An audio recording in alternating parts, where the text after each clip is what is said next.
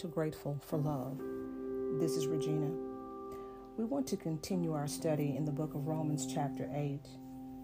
And we have been talking about how our spiritual debt has been paid and how, because of Christ and what he did on the cross for us and being raised from the dead, he destroyed our sinful flesh in terms of it no longer having dominion, power, or authority over us. And it's all because of what Jesus did.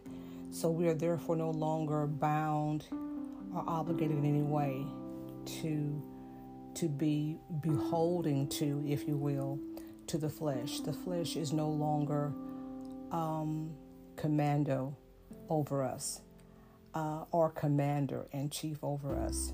No longer. The flesh is now under our feet. The flesh is no longer telling us what to do. We tell it what to do because of the power of the Holy Spirit who lives and empowers us on the inside. The flesh no longer has a tyranny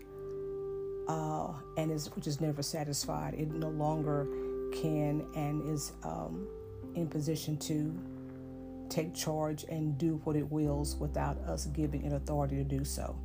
And so we want to begin with chapter 8, beginning at verse 30. And I want to read from, the Passion Translation. And it says, having determined our destiny ahead of time, he called us to himself and transferred his perfect righteousness to everyone he called. And those who possess his perfect righteousness, he co-glorified with his Son. 31.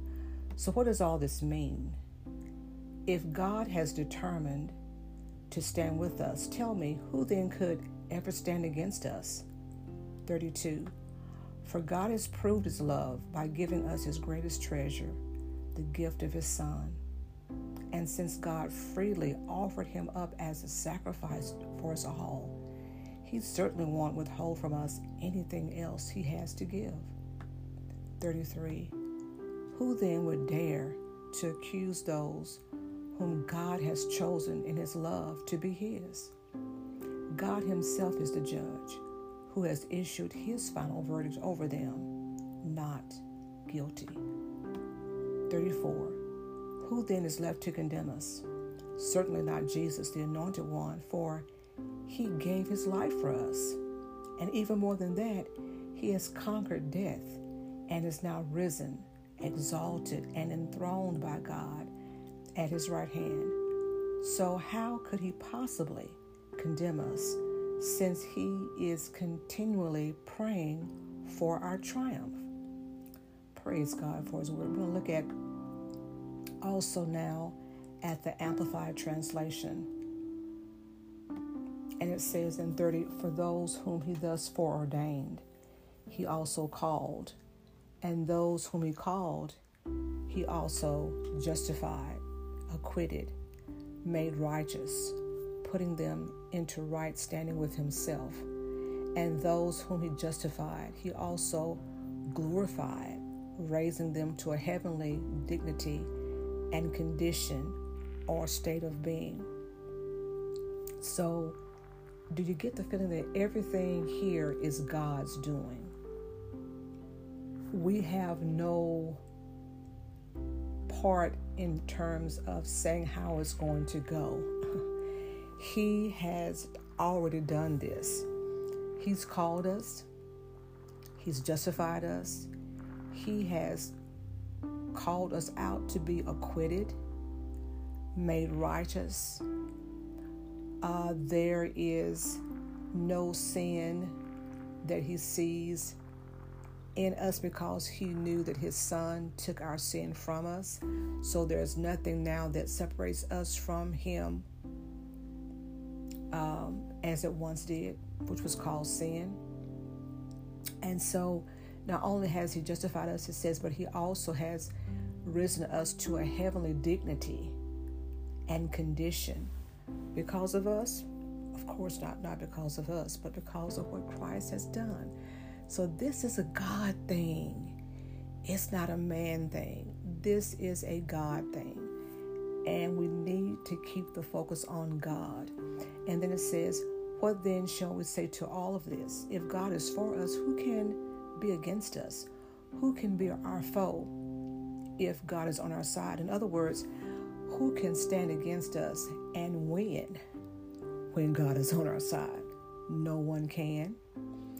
32 says, he who did not withhold or spare even his own son, but gave him up for us all, will he not also with him freely and graciously give us all other things? In other words, if God did not hold back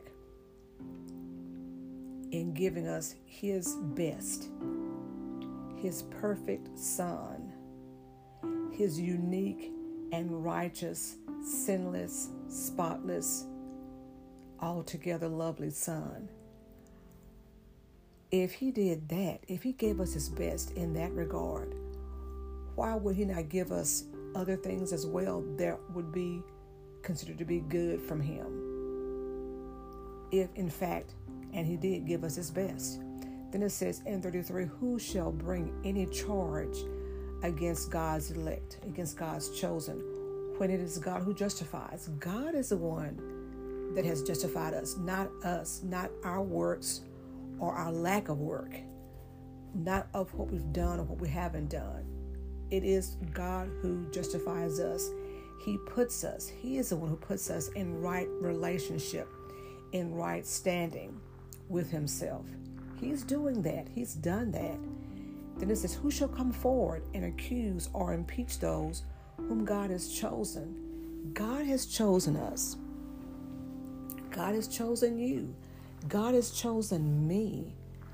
And it has nothing to do with whether we have been good or bad.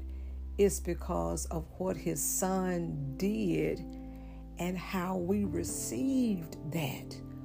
We said, yes, Lord, I embrace what you've done for me through your son. I know I couldn't do it on my own, and I wholeheartedly accept what you did for me. And I'm so thankful, and I now am placing my life in your hands, and I submit to you, and I want your spirit in me now to direct me, to guide me, to lead me, to give me what I need to live this life in such a way that it can and will please you. And then 34 says, who is there to condemn us? Will Christ Jesus, the Messiah who died, or rather who was raised from the dead, who is at the right hand of God, actually pleading as he intercedes for us? So God is not condemning us. Jesus is certainly not condemning us because he's the one that died for us. Why would he go and die for us and then condemn us? That's as if what he did wasn't good enough. And surely it was. So he's not doing that. So any type of condemnation is coming toward us is either the enemy or sometimes it's ourselves. Sometimes we condemn ourselves, but it is not God. And let's stop putting it on God. God is not condemning you.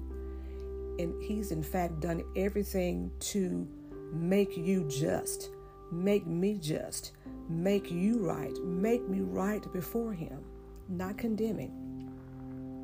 So God has done this for us out of his boundless, limitless love, and that he has always wanted to have fellowship with us. That was his heart's desire from the beginning, beloved. And that's what he proved that he would do, that he ensured would happen for us by coming as a man to get the job done. So, beloved, take heart, take hold of this word and know that absolutely no one, no thing can ever separate you from the love of God in Christ Jesus. God bless you.